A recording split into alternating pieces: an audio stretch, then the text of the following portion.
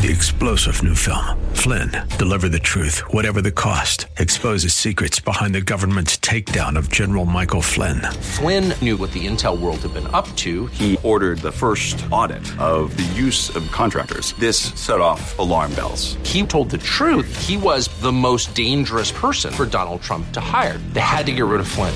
Flynn, deliver the truth, whatever the cost. Available now. Watch it today. Go to salemnow.com. salemnow.com. Welcome to City of God, a podcast of the Center for Public Theology at Midwestern Baptist Theological Seminary. My name is Dr. Owen Strand, and I'll be your host. Join us each week as we engage the city of man with the biblical wisdom of the city of God. It is probably the strangest prayer I have ever heard or ever read. Dear God, please help me to hate white people, or at least to want to hate them. At least I want to stop caring about them individually and collectively. I want to stop caring about their misguided racist souls, to stop believing that they can be better, and they can stop being racist.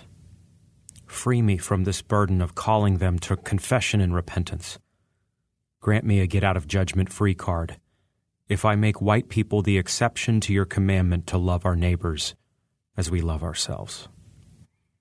This was a prayer modeled after the imprecatory prayers in the Psalms by Shaniqua Walker Barnes in the recently released book, A Rhythm of Prayer, edited by Sarah Bessey. This prayer, if you will, made national headlines because of its targeting of white people, in air quotes. And the call on the part of the woman praying to have God help her hate white people. This was a rightly explosive headline and news item.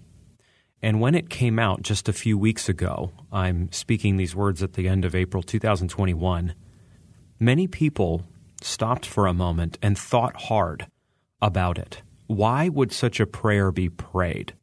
Why would someone be asking God for help in hating white people? Where does such a view come from? Why would anyone want to pray such a thing?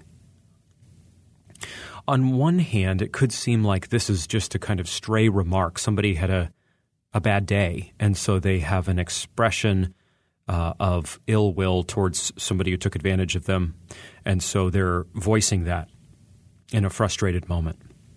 That's a possible read on this prayer by Shaniqua Walker Barnes in Sarah Bessey's edited volume. Another option, however, another strong possibility, is that this prayer is actually not an aberration. This prayer instead is an expression of a mindset that comes from a secular and godless ideology, an ideology that I call in aggregate form wokeness.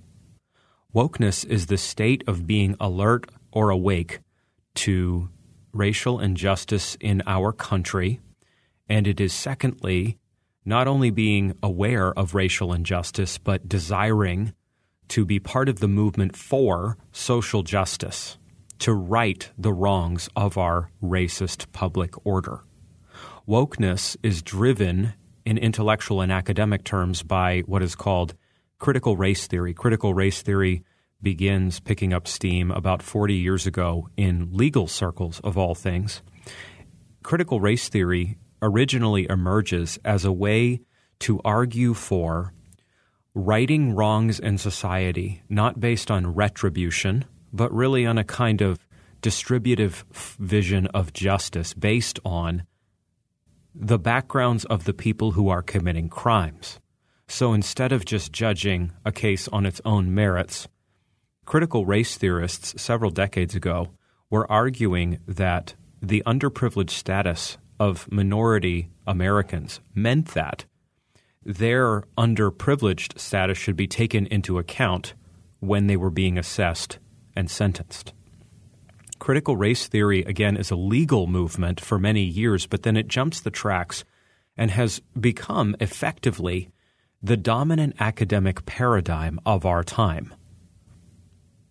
I call the movement that critical race theory seeks to drive wokeness.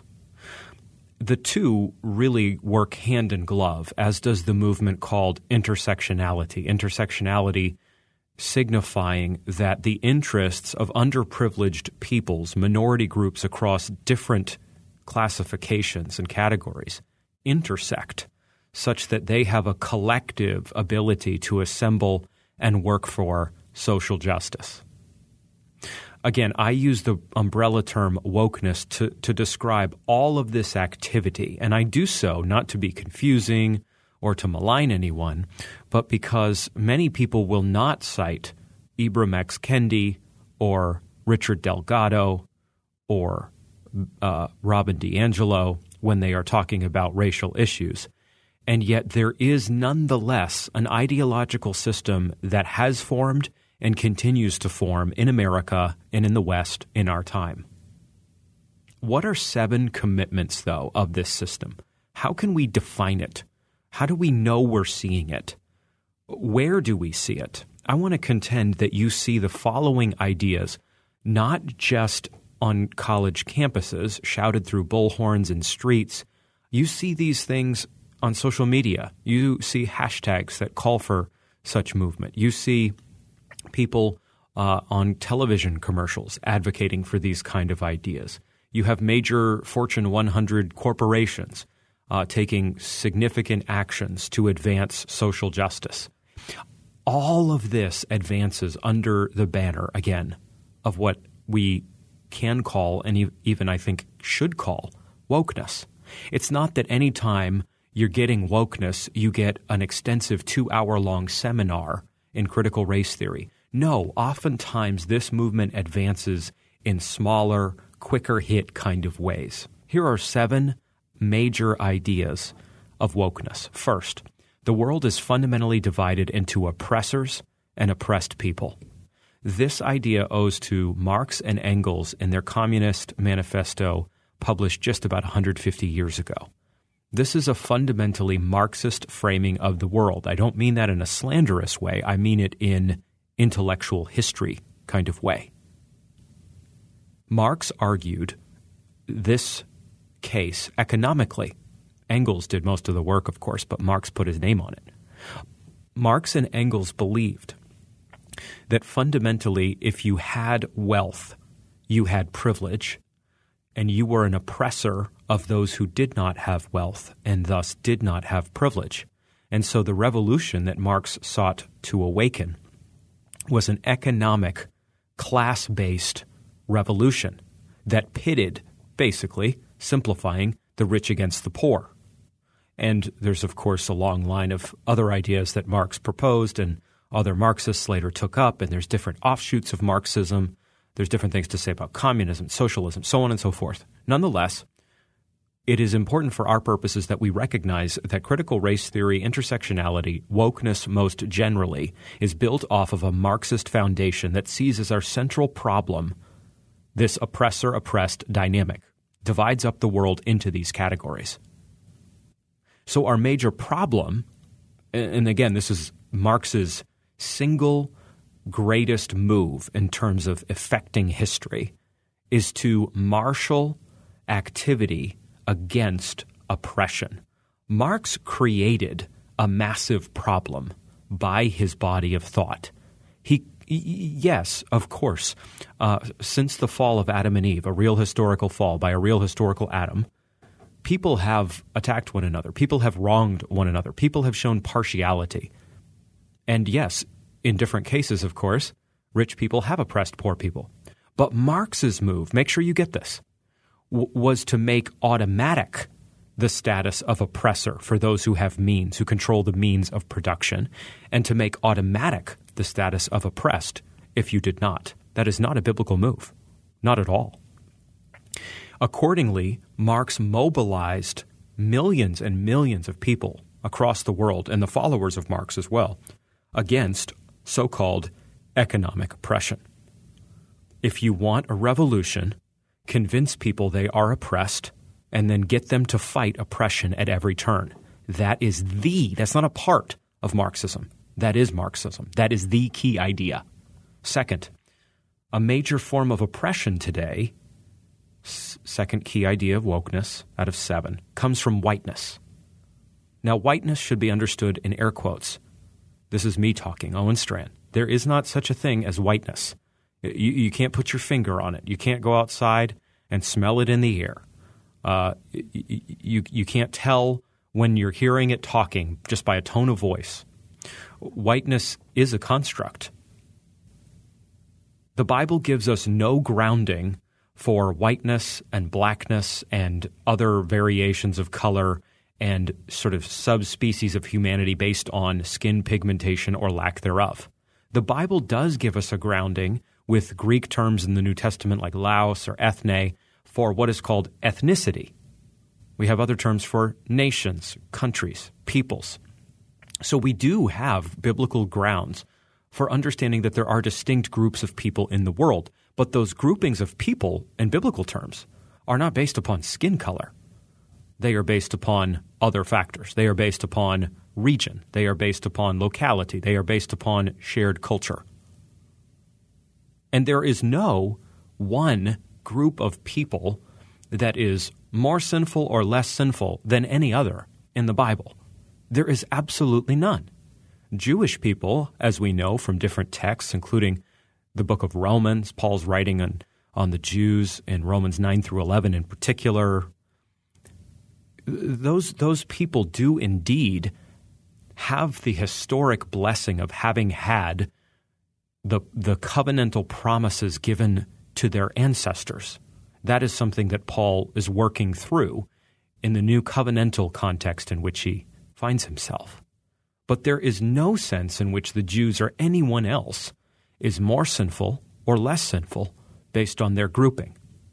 But wokeness tells us, working through critical race theory, that whiteness, especially in America, but in the West more broadly, is the dominant form that oppresses people today. What this means by extension, then, is that if you have white skin or if you fail to challenge those who benefit from whiteness, you yourself are an oppressor. And this is all based in, historically, America's troubled racial past with, in real terms, again, this is me talking, this is me assessing this, slavery, Jim Crow, segregation being based on a false conception of whiteness that is not biblically grounded and is not grounded, furthermore, secondarily and less importantly, in real human experience. There is different skin pigmentation in the world, and yet there are not different species of humanity based on pigmentation or lack thereof. Third, whiteness, created by lots of white people being a majority culture together, according to wokeness, is not a neutral system. It creates a culture of white supremacy. This is the public order in which we find ourselves today, according to intersectionality, critical race theory, and woke voices. We are not simply in a realm in which whiteness is minorly privileged. We are in a system that can be summed up in the very pregnant term white supremacy. America, many voices tell us today, go to Barnes & Noble, pull books off the shelf in the race category in Barnes & Noble, and you will find one after another that identifies white supremacy as the problem we face, the dominant ailing of this body politic, whiteness. And this is applied, of course, in evangelical terms to the church. Evangelical churches have not challenged the existing social order, this racist order that predominates, and so evangelical churches are guilty of participating in and transmitting white supremacy. This means that by then, in extension, white people are basically, if you connect the dots, as I'm sure you are as you listen to me, white supremacists. White people are effectively white supremacists. This is not because most white people or many white people have joined the Klan and put a burning cross in someone's yard. What a despicable, evil thing to do. But that's not what makes you a white supremacist, according to woke thinking and activism. No, white supremacism is structural. It's the structural nature of the public order. And this is because America is privileged to benefit white people. It is set up as a great game and rigged for the good of white people. And so that means that we find ourselves in a white supremacist order. The ordinary person in America today, whether they have white skin or not, who fails to challenge this order, who fails to get woke, is absolutely part of this system and part of this problem and deserves to be indicted as such. All this is covered, by the way, I'll say more at the end of this podcast, in my book, Christianity and Wokeness. Christianity and Wokeness comes out in late July, 3 months just about from today, at the end of April 2021. Christianity and Wokeness is an attempt to identify what wokeness is as a system, similar to what we're doing in this short podcast, and then to give a biblical and gospel-shaped answer to wokeness, showing ultimately that Christianity and wokeness are not compatible systems or a little bit apart from one another, but are in fact different religions. And so we need to reject wokeness in summary form and embrace biblical Christianity, embrace gospel-shaped Christianity, embrace the cross of Christ, which alone unites Jew and Gentile, men and women, people from every tribe, tongue, nation, and people group on earth. So Christianity and Wokeness comes out, if you want more on this from me, in 3 months. 2 other books to get that are out. One by Jeff Johnson, What Every Christian Needs to Know About Social Justice. Excellent book. Goes into the roots of social justice, especially an exploration of Marx's thought. Commend that to you. That's by Jeffrey Johnson or Jeff Johnson. What Every Christian Needs to Know About Social Justice. Order that today. I wrote the foreword to that. And then Vodi Baucham's book, Fault Lines, which is already a bestseller after coming out just a couple weeks ago. Could not commend Fault Lines more to you. Baucham has done excellent work in that book. So thankful to see it, in God's kindness and providence, be a USA Today and Publishers Weekly bestseller. Praise God for that. Baucham, by the way, and I share a publisher with our books. It's by Salem Books. His book is, and my book is. Very thankful for Salem. Fourth, the evils of this culture show up in disparities between groups, and those disparities reveal inequities, and those inequities reveal injustices. So when you're looking at different literacy rates or nutrition rates or life expectancy statistics, you are seeing evidence when you see one racial group doing better than others of inequities and ultimately injustices. Now, if we're assessing data carefully, I'm not a statistician, so let that be said, we need to be very clear that there can be disparities between different groups, and those disparities could reveal inequities and ultimately injustices. That is definitely a possible conclusion for those of us who are fair-minded. And yet we need to be very clear on the other side as well and say, just because there are disparities between groups does not mean that those disparities reduce neatly to a monocausal explanation, that explanation in our time being quite simply racism. Different communities can struggle for different reasons. There is a whole host of factors as to why some groups might have certain statistical rank in one category and even in numerous categories over others. We always want to have an eye to the possibility of injustice. We don't dismiss that. If you're a conservative, theological conservative, political conservative, social conservative, intellectual conservative, as I am, in all of those preceding categories, you should never be closed to data and assume that you know why data is going to be coming out the way it is. But you want to read thinkers like Thomas Sowell and his book Discrimination and Disparities carefully. Sowell is not a Christian, and yet Sowell has done good work in the data to show that you want to be very, very careful, as I said just a minute ago, about over-reading data and making easy monocausal conclusions based on stats. You need more substantiation in many cases than is often produced in our time, in our public discussions, to conclude, for example, that whiteness is creating a culture of white supremacy that is keeping whole groups down. It is true that in past days, the false construct of whiteness was used.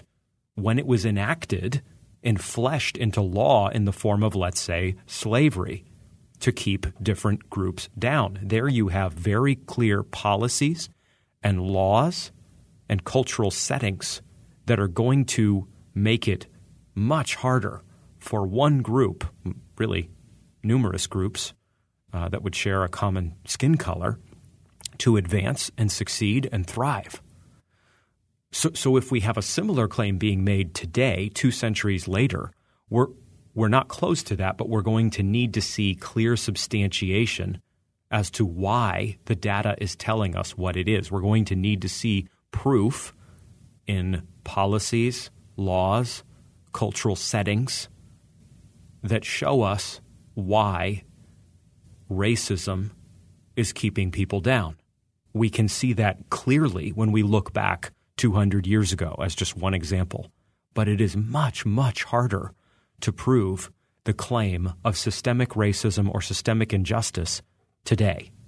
I'm not going to say it's out of bounds, but you have to prove it. And if you're going to prove something like systemic injustice, you have to recognize that you are putting a lot on the table to prove. You have to be able to show in a comprehensive fashion that the whole public order is shot through with racism. Please hear me. Many people do make that claim, including many people in evangelical circles. Many preachers make that claim. It's easy to make that claim, actually. But it's much, much harder to substantiate that claim. And that's exactly what needs to be done through a fair reading of data. But in many cases today, people are not reading data fairly. They are reading it too easily. They are concluding that there is one explanation that explains a whole number of social and cultural disparities, racial disparities at the core. And we need to be very careful, at the least, about such conclusions. Fifth tenet of wokeness. White supremacy should be vigorously opposed through social justice, anti-racism, and the targeting of white privilege everywhere we can find it. If our chief enemy is white supremacy, then our chief solution is social justice driven by anti-racism. And this means that we need to exchange a retributive understanding of justice, where justice is understood in terms of wrongs being righted through retribution, not through distribution. That vision of justice must be replaced with distributive justice, leftist justice, in truth, such that we can grant everyone the same living conditions.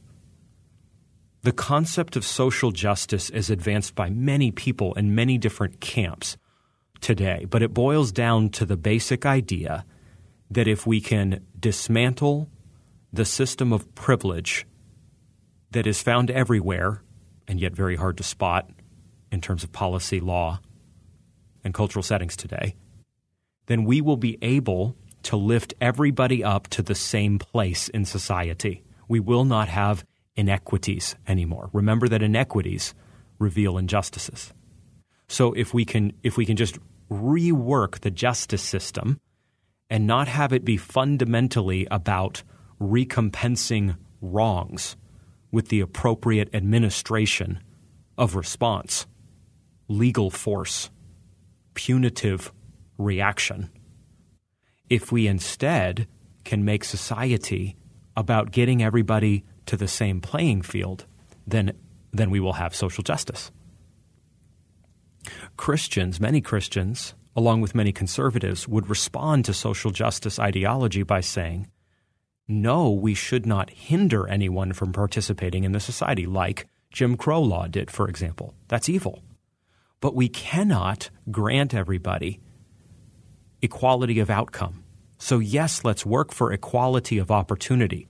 Let's not place any unfair hindrances on one group over another. But let's also recognize that we're going to be unable to give everybody equality of outcome. It's simply not possible. It's not possible to get everybody to earn the same wage. Why? Because it's not possible to get everybody to work as hard as the hardest working person. There's always going to be conditions that inhibit us certain numbers of us from hitting our peak performance for all sorts of reasons. Look, let me illustrate this. My friend Jeff Johnson helped flesh this out in his thinking. When it comes to playing professional basketball, I was not discriminated against. I desperately wanted to play professional basketball when I was a boy, when I was growing up. And I had, thankfully, equality of opportunity. Nobody out there had put an embargo on the professional basketball career of Owen Strachan, hailing from coastal Maine. There was no word put out among professional basketball scouts and coaches and administrators saying, hey, keep an eye out for this dude. He loves to shoot the three, but we don't want him to make it to pro basketball. No, I had equality of opportunity. So I worked hard on my game. I went to basketball camp. I tried to hustle. I listened to my coaches. I generally did what I was supposed to do. I became a decent basketball player. I was a starter in high school. I got lightly recruited to a few very small Maine colleges. And so, that was a good outcome for me. I had opportunities. I didn't have all the opportunities that everybody else had. I didn't play on an amazing AAU team or something like this. I didn't live in a region where there was as advanced a basketball culture as there are in some places in America. There's no way to guarantee those kind of conditions. No one held that back from me. No one held me down. No one kept me from that. But I didn't have access to what some people did. Nonetheless, I had equality of opportunity, by which I mean no one was barring me from accomplishment in basketball terms. But I was in no way guaranteed equality of outcome in playing basketball, was I? Nor do I deserve to have the equality of outcome. The equality of outcome I desired, as I expressed just a minute ago, was to play professional basketball. Well, if I had the same equality level as LeBron James and Michael Jordan and Rajon Rondo and Rafer Alston and a host of other basketball players I could name, but I'll spare you, I would have played in the NBA. I was not discriminated against. I was not wronged. I was not able, for a variety of reasons, to make it to the NBA. So I did not enjoy equality of outcome. I did enjoy equality of opportunity. People recognize equality of outcome as ridiculous when it comes to sports. Everybody doesn't deserve to play professional sports who likes them.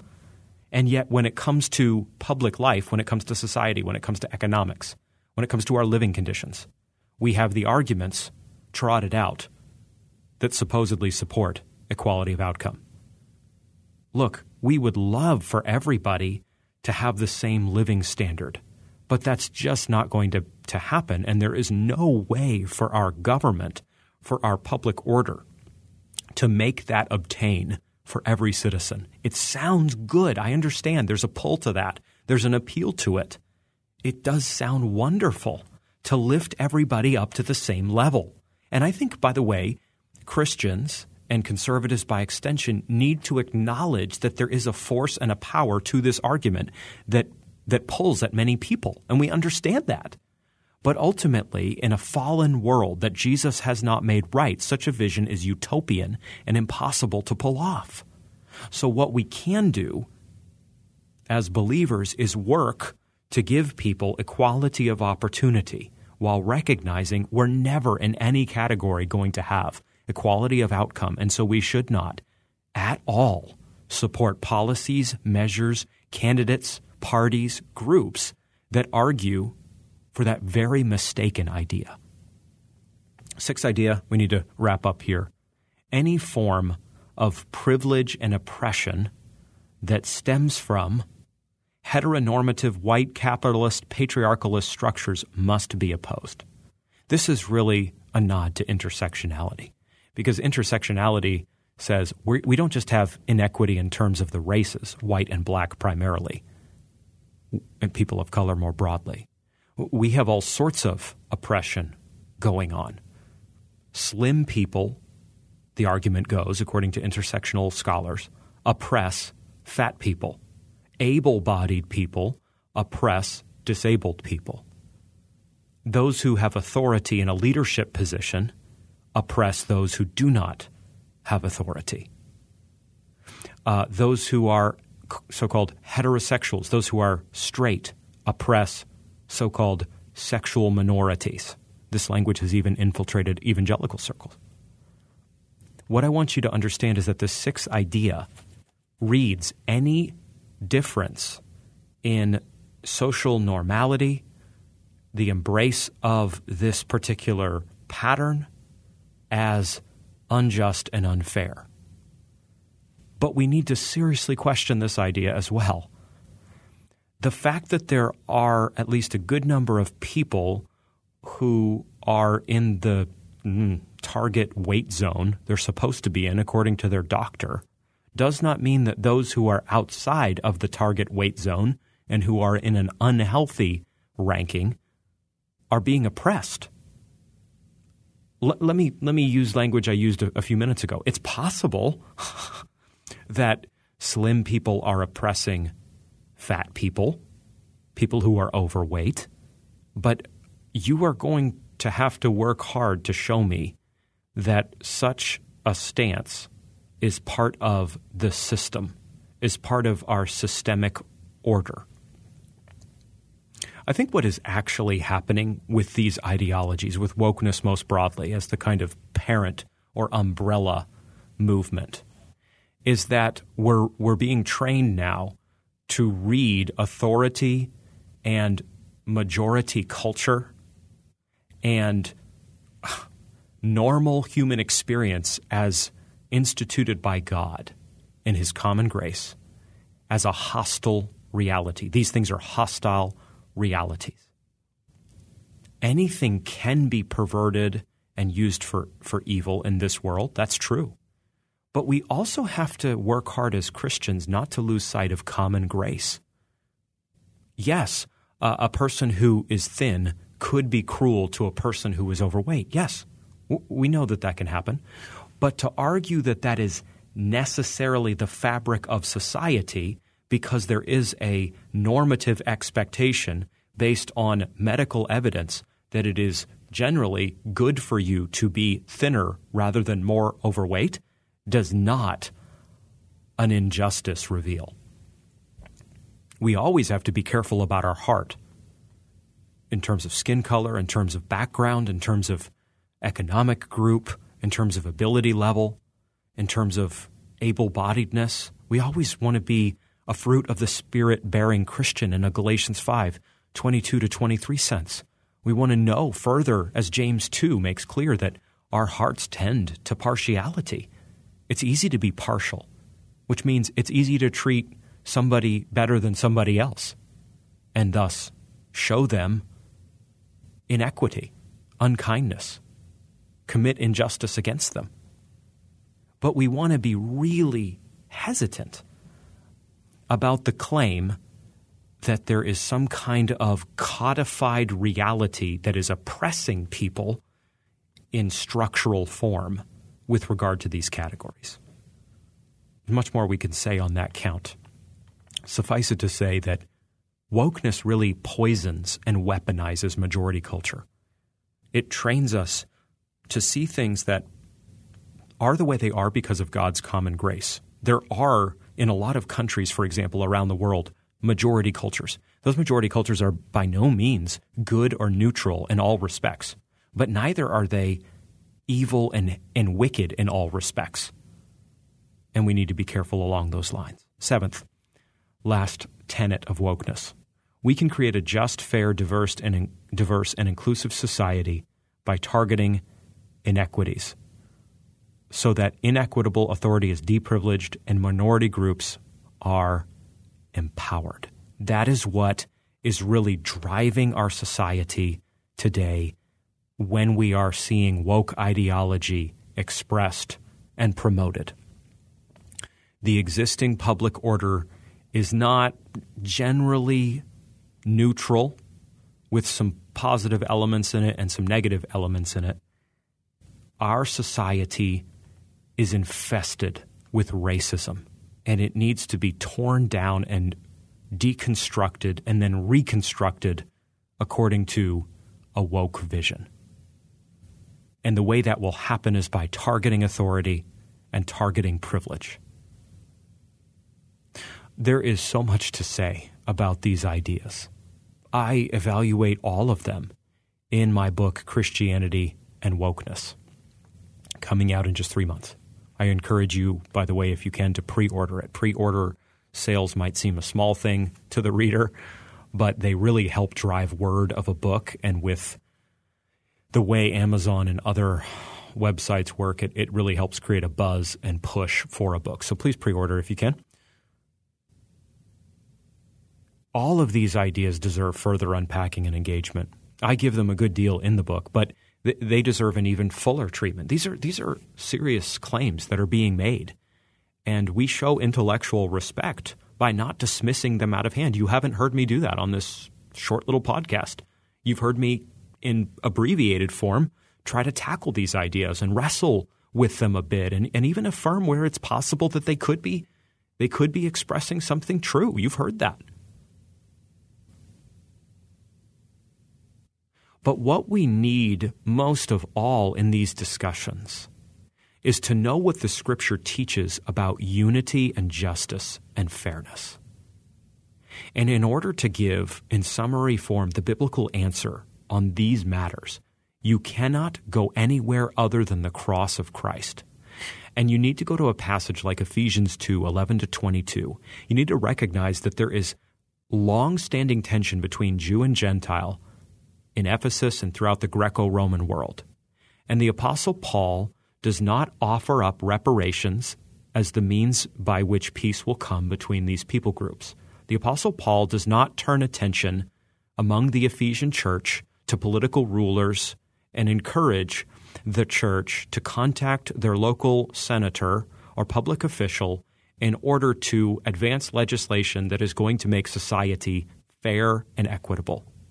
The Apostle Paul instead turns the attention of the church, the Ephesian church that has real tensions in it, to the cross of Christ. And in Ephesians 2:15, we learn that God the Father has killed or crucified the hostility that exists between these peoples covenantally. By taking care of the covenantal hostility between Jew and Gentile, the hatred that exists between these two groups, God is signaling to us the preeminent means by which partiality dies and justice advances and unity is found. It is not going to be ultimately in any political solution. There are ways that Christians can work for justice in different societies and be salt and light in a Matthew 5 sense. But the ultimate solution that God gives us to what divides us is the cross of Christ that unites us. That is God's solution in His Son, the Father's plan for the formation of the church, the washing of sinners through the blood of Christ, such that Jew and Gentile Christians don't create separate churches and then focus in their own lane on making their community a better place, but instead become one new man, as Paul says in Ephesians 2, one new man, truly a new humanity. In the blood of Jesus Christ, there is effectively a new human race that is formed in the image of the true human, Jesus the Christ.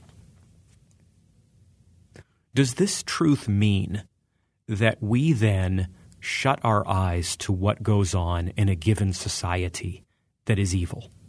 No, it does not. You have heard me, if you've listened to this podcast for even a little while, decry the evil of abortion, for example. We don't shut our eyes to these horrors. We don't leave them for someone else to engage. I believe we should pray about such things, do what we can in the public square to oppose them. By the way, that's not taking up an analytical tool outside of Scripture or a solution that is extra-biblical and applying it that the gospel isn't sufficient for. Opposing abortion is simply the gospel empowering you to be salt and light, and you then opposing an evil in society. The same is true with the issue of racism and ethnocentrism. Partiality based on skin color or background has not mysteriously vanished in our time. People have been partial toward one another for these reasons.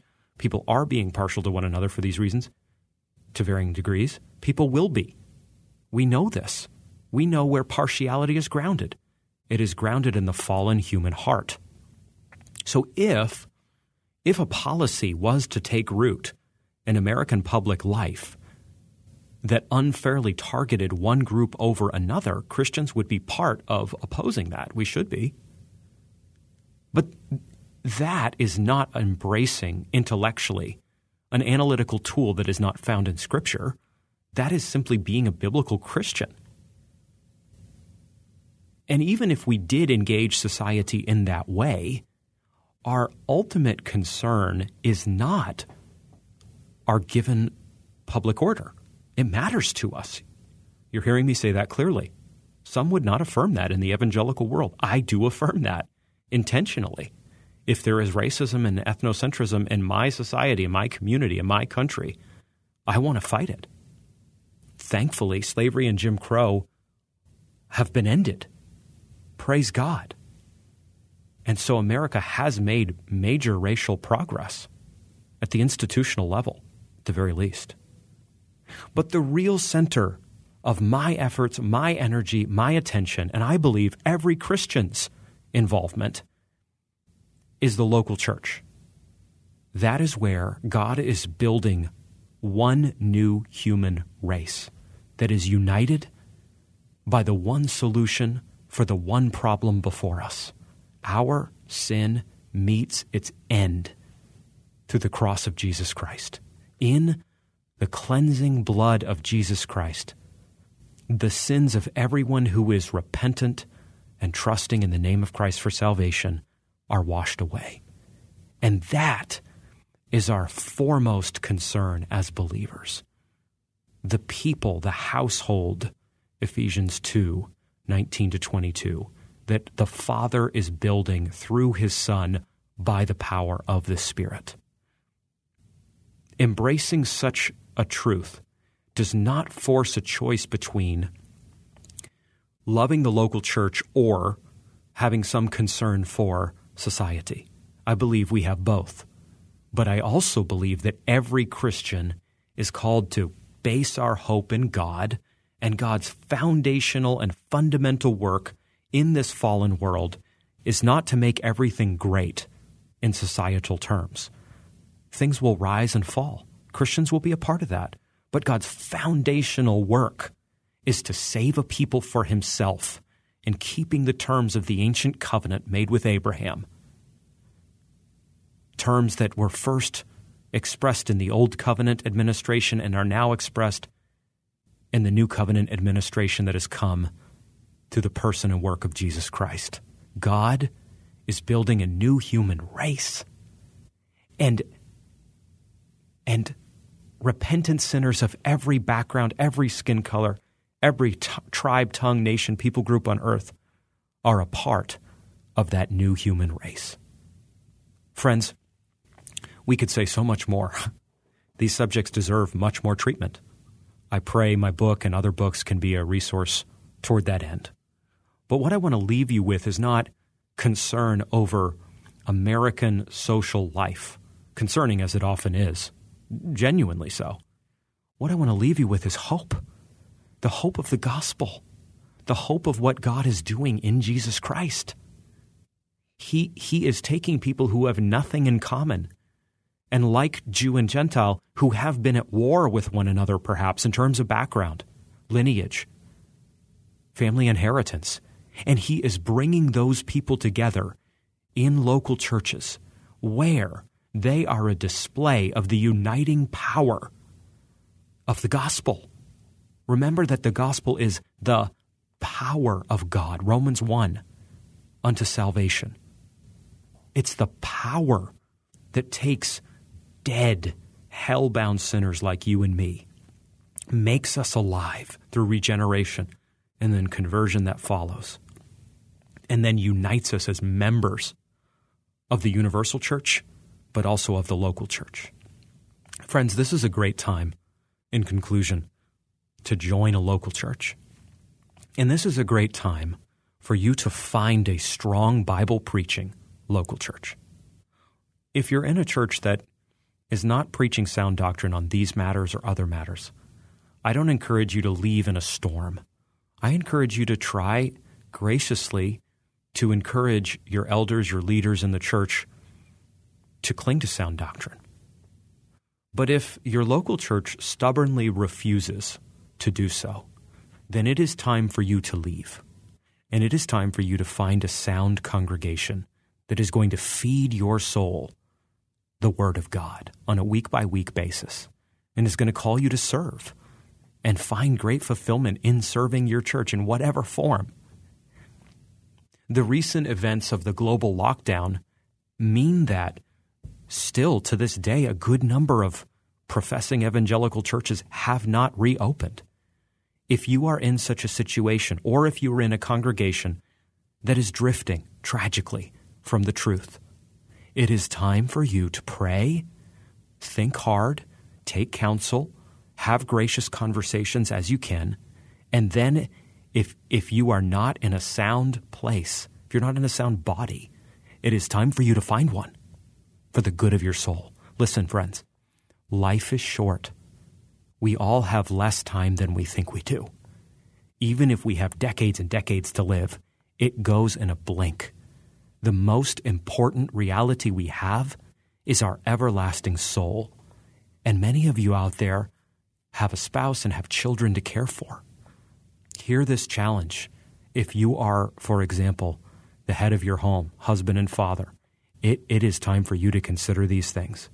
And it is the time for you to put your family in a congregation, even if you have to drive a good bit to it, where they will feed on the Word of God, where they will be confronted with the reality of their sin, where they will drink deeply from the gospel of grace. We are in a context when professing Christians pray imprecatory prayers against people of different skin color than them. Satan is seeking to divide the church. Satan is seeking to drive people further away from one another who are not even Christians.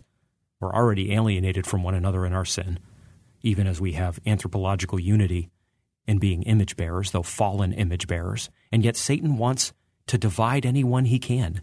Satan wants to send us all to hell. He'll do that if he can. Praise God. God is much stronger than Satan. Jesus has overcome the world. So it is time for us to recognize that wokeness is not a trifling ideology. As a system, it is a religion, and it is a religion that is not Christianity. It's not just not the gospel, in fact, it is an anti-gospel ideology. People around us want to hate one another. Let's reject that hate. Let's cling to unity in Christ. Let's rejoice that many of us are members of local churches that are uniting people who have nothing in common in terms of their background and other factors. And let's not pray imprecatory prayers against one another. Let's not fight with one another. Let's instead pray that God will only more and more and more save desperate, wicked, undeserving sinners like us, give us everlasting life, and unite us as the one new humanity in Jesus Christ. Thanks for listening to City of God, a podcast at the Center for Public Theology at Midwestern Baptist Theological Seminary. We're so thankful you stopped by. We encourage you to continue to join the conversation at cpt.mbts.edu, the official website of the center. And we encourage you to follow us on Twitter and Facebook as well. Join us in coming days as we continue the conversation on what it means to be the city of God in the city of man. 3-star general Michael J. Flynn, head of the Pentagon Intelligence Agency, knew all the government's dirty secrets. He was one of the most respected generals in the military. Flynn knew what the intel world had been up to. He understood its funding. He ordered the first audit of the use of contractors. This set off alarm bells. The explosive new documentary, Flynn, Deliver the Truth, Whatever the Cost, uncovers the facts behind this scandal. Flynn told the truth. He was the most dangerous person for Donald Trump to hire. I find out the worst enemy that I'm going to face in my life is right here in America. They took my assessment and they wanted me to change it. And I was like, I'm not changing it. They had to get rid of Flynn. With in-depth interviews, archival footage, and never-before-seen personal records of the man behind the headlines. I just felt like I was drowning. Flynn, Deliver the Truth, Whatever the Cost. Available now. Watch it today. Go to salemnow.com. salemnow.com.